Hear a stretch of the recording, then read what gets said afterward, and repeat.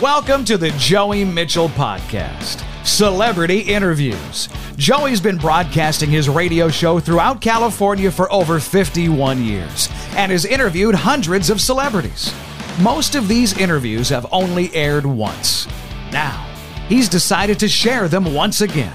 Every week, a new celebrity with a behind-the-scenes peek into what happened before and after the interview.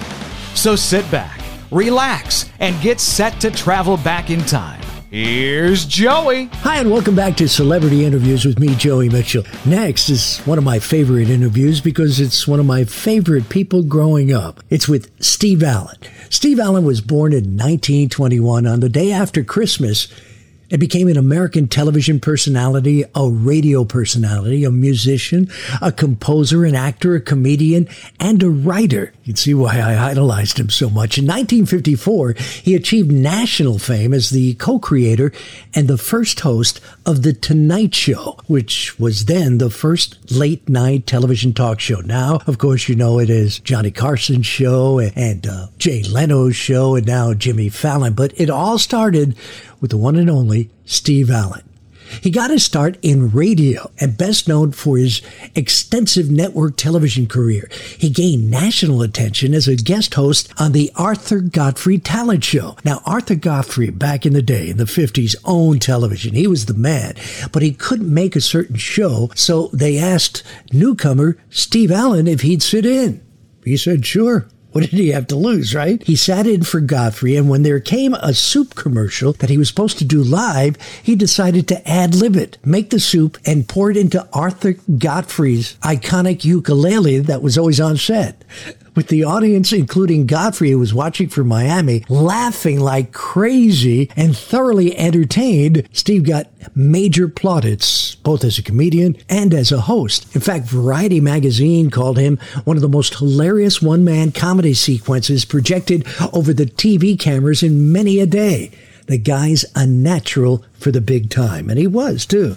He left CBS, went to NBC, and began a late-night show which eventually became The Tonight Show. One of my favorite things about The Tonight Show was Steve had this bit called Man on the Street where he'd interview regulars from the show, comedians like Tom Poston, Louis Nye, Bill Dana, Don Knotts, Pat Harrington Jr., Dayton Allen, and Gabriel Day. He'd stop them and ask them questions, and, well, the results were crazy. For instance, Louis Nye played Gordon Hathaway, the hi-ho Steve Areno advertising exec.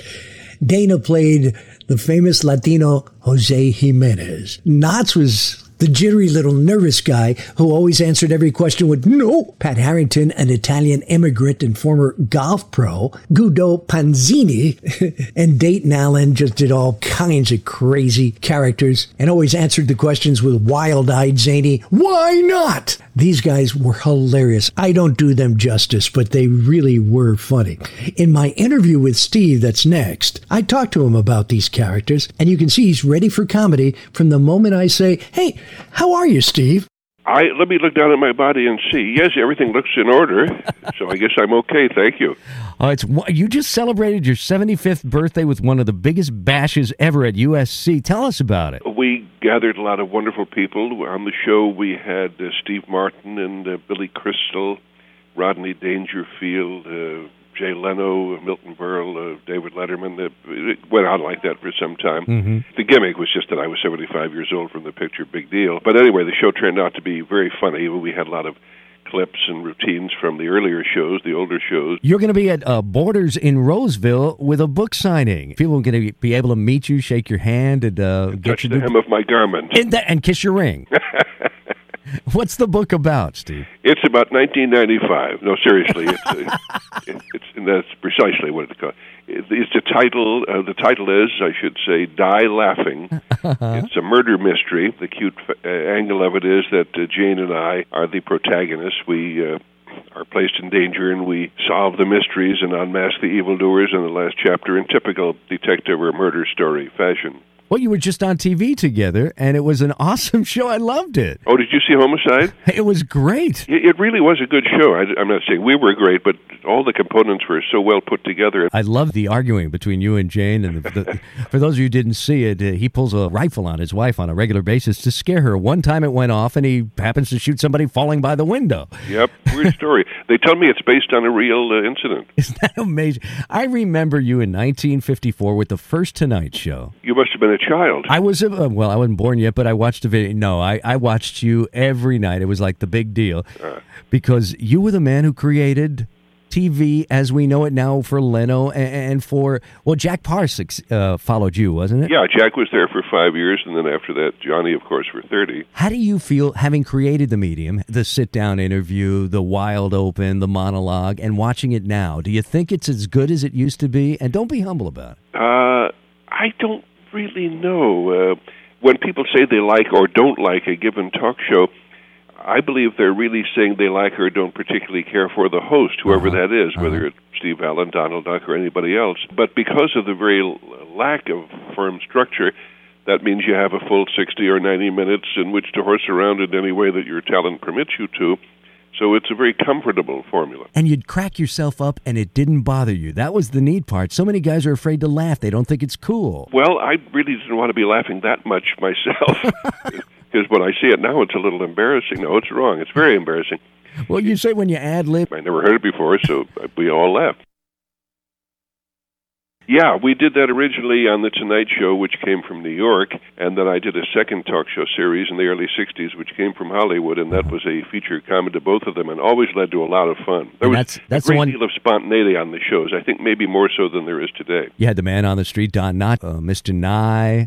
All those people were people that were walking by on the street, supposedly, and you'd have the bit with them. Yes. Believe it or not, even more fun when I would go out with just a microphone and a camera and talk to total strangers on the street without any planning at all. The things that we called Man on the Street were actually written and rehearsed sketches in the studio with Don and Louie and Tom and the guys. One of the things I loved were your show opens because they were always so outrageous. I remember one you were playing the piano, and I was so disappointed. I said, what's the big deal about this? Camera pans out, and you're hanging on a crane. Do you remember that? Yeah, about 100 feet up in the air. It was kind of scary. It was great. And I went, that's so awesome. And you were the first to jump in a bowl of Jell-O and all that kind of stuff. For those of you who are wondering, how come so many hosts now go into the audience? You kind of created that because Doris Day stiffed you. Well, I had been doing a more conventional radio show for the CBS station in Hollywood. This is in the late 40s, and it started as a 30-minute show, and because it had immediate good luck, they decided to stretch it out to a full hour, but with no increase in money. And before that, I had been doing radio comedy in the conventional way, the same way that Bob Hope and Burns and Allen and everybody else did. You write a script, and then you go on the air and you read it. Mm-hmm. When they stretched the extra 30 minutes, I thought, I'm not going to sit for hours more at the typewriter every day. I'll just start interviewing people. So that was sort of an accidental breakthrough. And then one night, as you say, Doris, they didn't show up because they forgot to tell her. And I'm suddenly on the air live with 30 minutes to fill. I couldn't think of anything to do, so I just grabbed the old heavy standing floor microphone and lugged it around the up and down the aisles and got much bigger laughs ad-libbing than I had with the scripted stuff. So that was an important moment of departure for me. One of the things I remember that you did, and I've used it on stage a lot of times too when the audience is giving you a hard time, you took the stand on the microphone and you used it like if it were spray for insecticide, and you just kept... and I just roared about that stuff. Yeah, you never know what you'll do until you get into a spot, and then you have to do something. Ironically, when I asked Steve at the beginning how he was, he answered with a wisecrack, well, let me look down. I seem I'm fine. But only 3 years later, at the age of 78, he would die on October 30th, 2000. At first, he was suspected of having a fatal heart attack while napping at his son's Los Angeles area home. However, an L.A. coroner spokesperson later said autopsy results showed the real cause of death was a ruptured blood vessel caused by chest injuries that he had not realized he'd sustained in a minor traffic accident earlier in the day. According to his second wife, Jane Meadows, it was typical of Steve, who was the dearest, sweetest man. She said he was hit by a man backing into him, breaking all of his ribs that pierced his heart. And when he got out of the car, he said to the man, what some people will do to get my autograph. Always the funny man. I will miss him forever, and I am delighted that I got to talk to him at one time. The late Steve Allen, may he rest in peace. Thanks for listening to Celebrity Interviews with me, Joey Mitchell. Tune in next week for another special guest from my 51 years in radio right here on my podcast. Hope you join me. Have a great week. That's all for today's episode of Celebrity Interviews with Joey Mitchell. Join us again next week for another well-known celebrity that most likely only aired once on Joey's show until now. Now you can subscribe to the podcast at patreon.com/Joey Mitchell Podcast. Patreon.com/Joey Mitchell Podcast. And you'll never miss an episode or extras only available to subscribers. Please visit and like Joey Mitchell's podcast on Facebook and tell us what you think. Thanks for listening.